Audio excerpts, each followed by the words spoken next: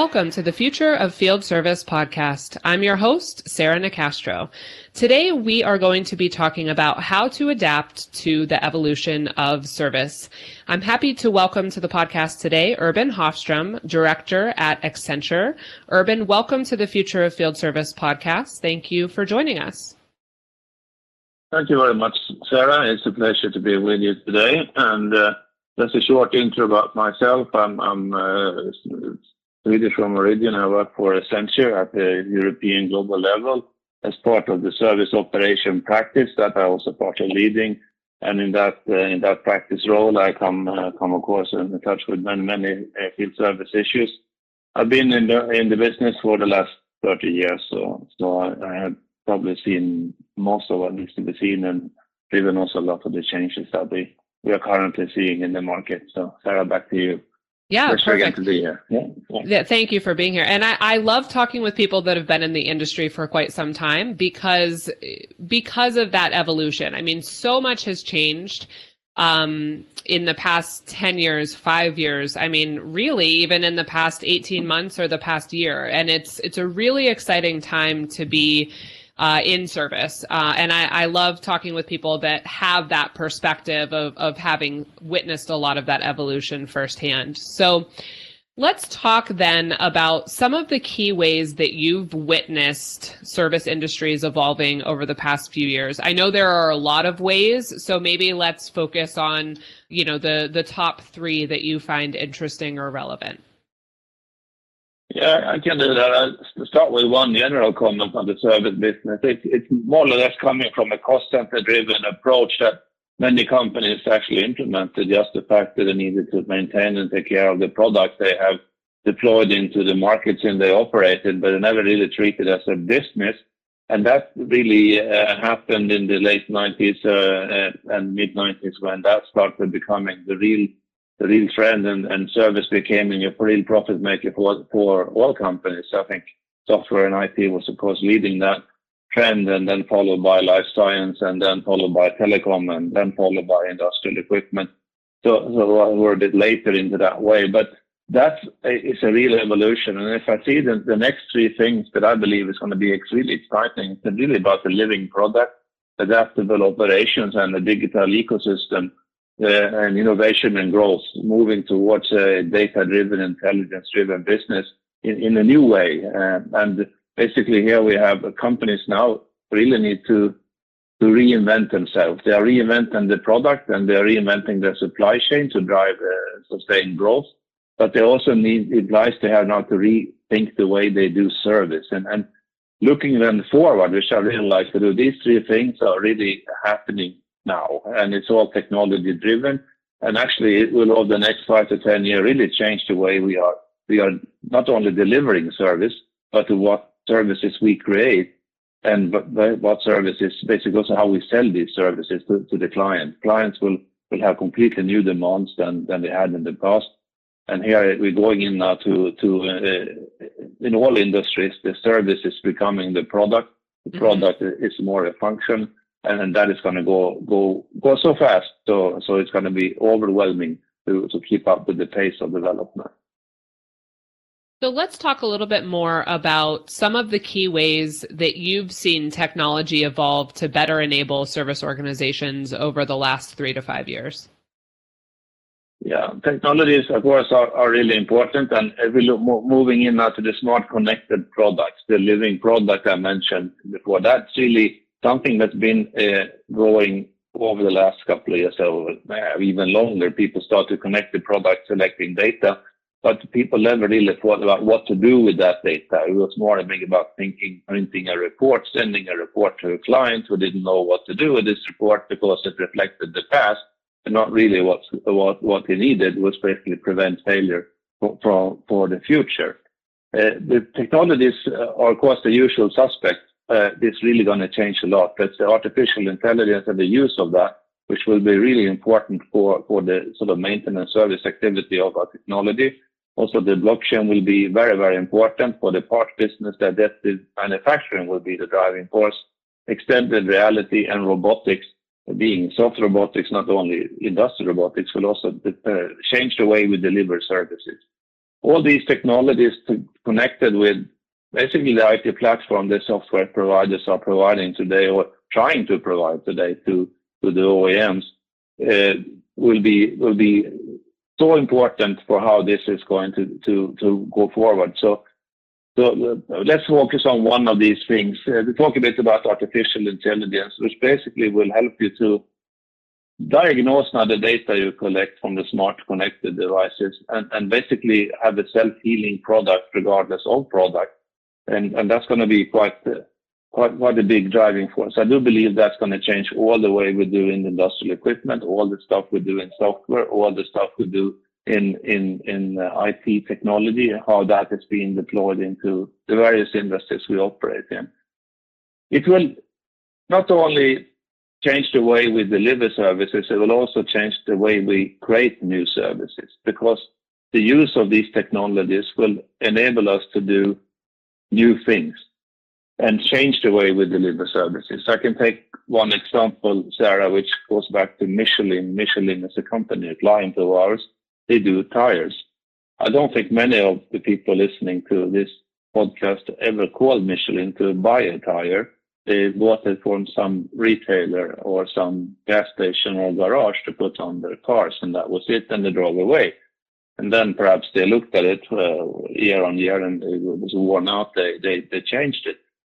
What Michelin basically did, saying we have a commoditized product, how can we add value to this product? And they came up with some quite revolutionary ideas for being such a commodity-based company, implementing a lot of sensors into these tires and also into the trucks in this case that were using the tires, and starting to focus on fuel efficiency and tire management.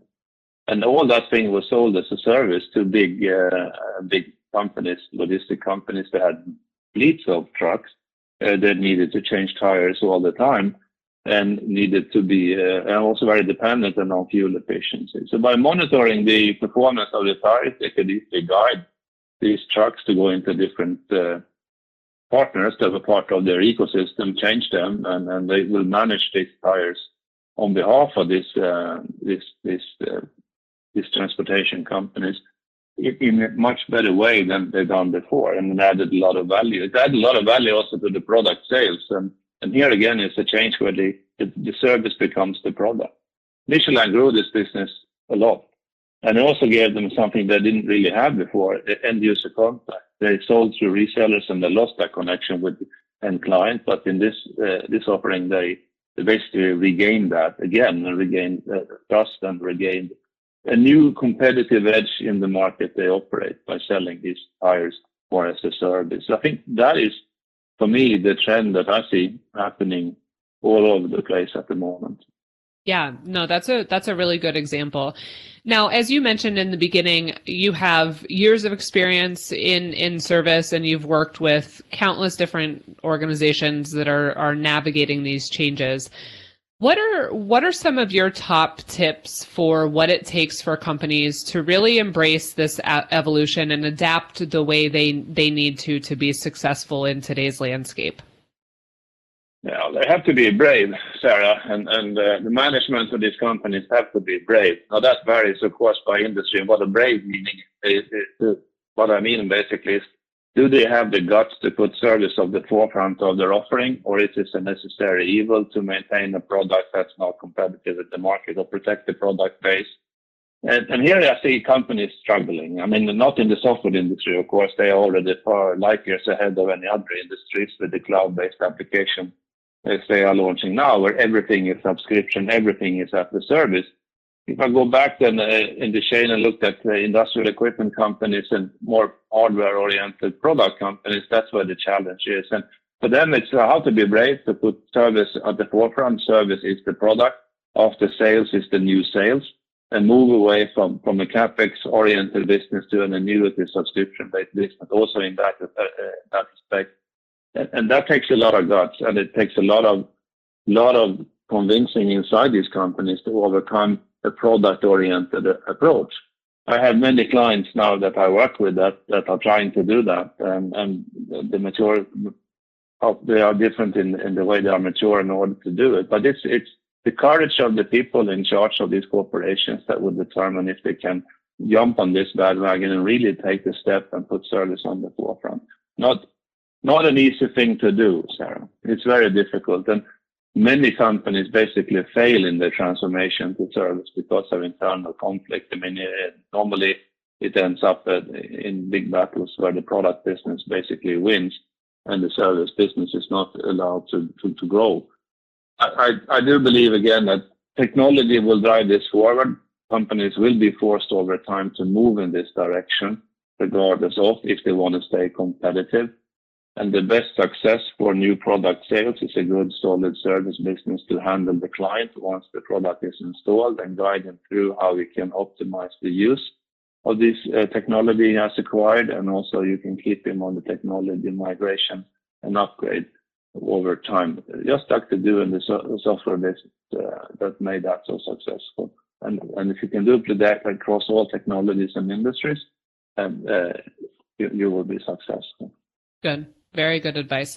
So, Urban, we've talked a lot about, the evolution that's taken place. What do you envision the next 5 years looking like? I mean, what do you think is going to happen next?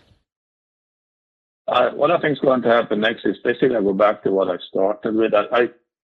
It's all about technology and what technology will do to the business and to the service business across the industries. And go back again, delivering product, adaptable operation and digital ecosystem, innovation and growth, and the data-driven intelligence. This will revolutionize the way we do business. Let me take one example. I have a client basically here outside Zurich. They are in life science. They have 15,000 people in the field service organization, probably 20 if I include all the people working in that organization. And they are going on the bandwagon now, how to modernize and optimize the way they do their work. Two things is important for them. It's really, they sell all this test equipment into hospitals, into institutions that provide blood tests and scans, etc. on us as patients, heavily regulated industry. And today it's a CapEx business and service more or less an afterthought. Now they want to move into a model where they have a guaranteed number of tests during a given time frame. They guaranteed their uptime. They guaranteed migration on the technology. They are implementing over time, etc. And they're completely new business model. They will implement now more intelligence into the product, basically coming to the self-healing product where you collect data, but actually do something with the data more than print reports. And they then will have the adaptable operation, how to deliver all these services together in an ecosystem. The driving force for that is of the 15,000 technicians they have today, in 5 to 10 years, they will only have half of that. Rest, they are retired. So they are forced to do something different because there's not new technicians to hire who has all this experience how to handle this equipment they are selling. And as you know, Sarah, today, nobody wants to be a service engineer anymore. Everybody wants to be bloggers and influencers on YouTube, make billions when they are 30, retire at 35 and fight for climate change. There's nothing wrong with that. It's a very good initiative to do. But that's the driving force of the head of the global service organization in this company. He needs to handle the migration of the workforce. He needs to add more intelligence to the product so he can do more automatically. And basically, he wants to hire more people who prevent things from going wrong rather than people who are reacting to an event when things already are going wrong. So it's a complete change for him. That also means that he can generate a new business model on top of that, which I mentioned earlier, and pivot into the new as he move forward and adds value to his customers and to, of course, to his own company. But that is a major evolution, and that's going to happen in all industries. And I've been in a couple of companies now, and a couple of projects I have with the thing happen the same thing. I mean, another example is the wind turbine industry. Who wants to climb up 100 meters in a wind turbine in a dirty environment and fix a gearbox, risking your life falling down and die? So it also requires more technology, more rethinking about what type of service they are going to provide and what they're going to sell. And That would be a major evolution in the service business for all companies. Very exciting. I really look forward to participate in the evolution, because it will go faster. I mean, the evolution we had the last 10 years will now happen in the next 5 years. So it's not going to be. And what I see also, which I think is a real challenge, is the software providers who are now providing all these platforms that this is going to be based on. They are struggling to get it together, to get it to work before the next wave already comes of technology that they will have to adapt and put into the market. So again, technology, evolution, data-driven intelligence, living products, adaptive operation, and a digital ecosystem. I mean, this is very, very important. Ecosystem will be more important, as my friend in the life science company, he will not employ all these people that he can't find them. So the hands-on work will be done by the client. And then you need to have a technology so you can guide the client and tell them what to do on site, and you don't send people anymore. So it's a completely different way of operating as we go forward. It's exciting, Sarah. Yeah, for sure. So go ahead. No, I'm fine. Oh, okay. Sorry, I thought I interrupted you. So looking at what's coming and the pace that's going to continue to quicken, what would you lend our listeners as your top piece of advice for how to prepare for this next phase, how to prepare for what's happening from this point forward? I do believe you have to have a really open mind. And you know, they have been around for a couple of years. The traditional service manager was always a guy who looked in the rearview mirror to find the future, keeping everything the way it used to be. That doesn't work anymore. We have to have more innovation and be open-minded for the changes and embrace the change. Then you can be successful. And be very open for new business models, new requirements for clients, and not only focus on the spare part business when you are selling services, but really be open for what the new demands will be.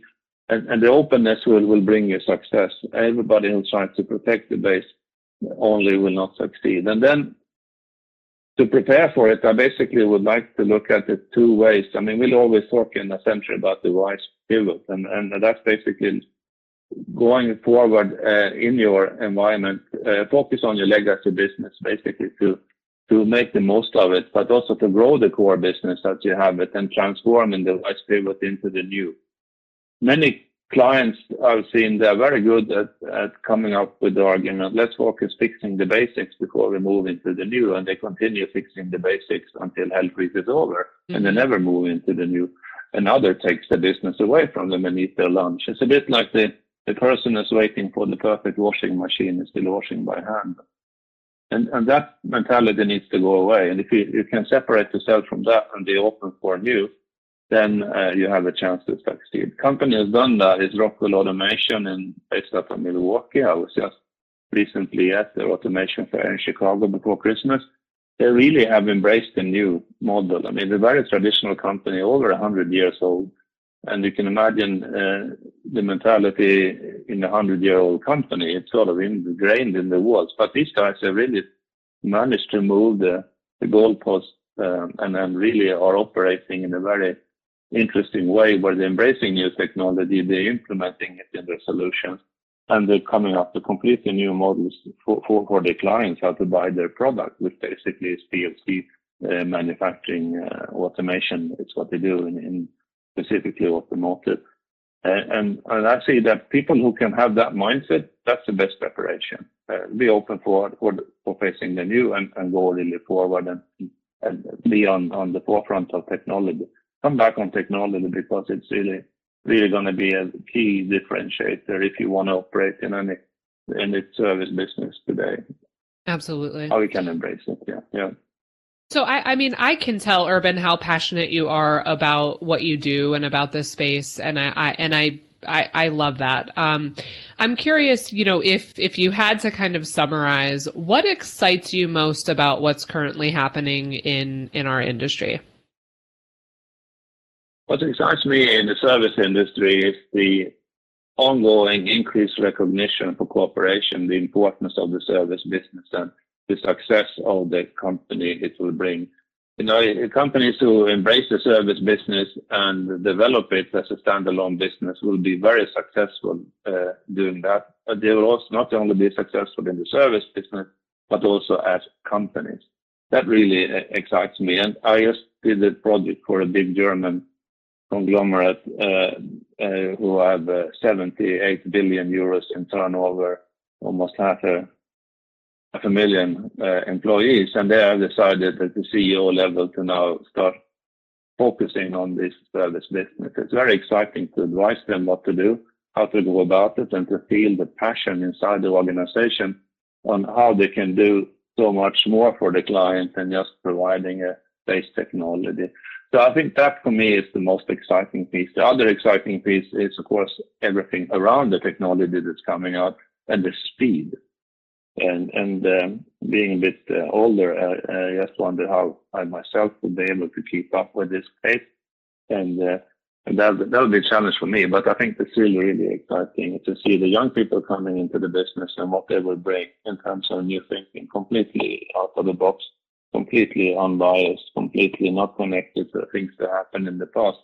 And if we can capitalize on that innovation in all industries, the kind of corporations that we advise will be extremely successful going forward. So that's basically in a nutshell what I think it's going to be exciting and challenging at the same time. But on the positive note, it's going to be a key differentiator for all corporations who embraces this. Yeah, that's great. Great input. Any other comments that you would want to share with the audience? Can you let them know where they can find you and where they can learn more about Accenture? They can do it on our website, and they can look into what we do on services, all published there, so Accenture.com. And then you look at management consulting, and you will find a tab there called Industry X, and that's where we have all the stuff that I just talked about. And if you don't find it as a listener, you can always write to me. It's my first name plus my last name at Accenture.com. And just one caveat is on my last name, it should not be just O-M, it should be O-E-M. And you can just write to me, and I'll see if I can guide you to the right location where you can find information about what to do in service. We have done many transformation programs over the years for big corporations, and we have a lot of reference cases and credentials that we'd be happy to share with anyone who wants to look at it. Okay, wonderful. Thank you, Urban, so much for talking with me today and sharing your expertise with our audience. We really appreciate it. Thank you very much, Sarah, for your time. For more content that can help you keep up with the pace of change in the service industry, you can check out all sorts of resources on our website, www.futureoffieldservice.com. You can also find us on LinkedIn and Twitter at The Future of FS. The Future of Field Service podcast is published in partnership with IFS. You can learn more about IFS service management by visiting www.ifs.com. As always, thank you for listening.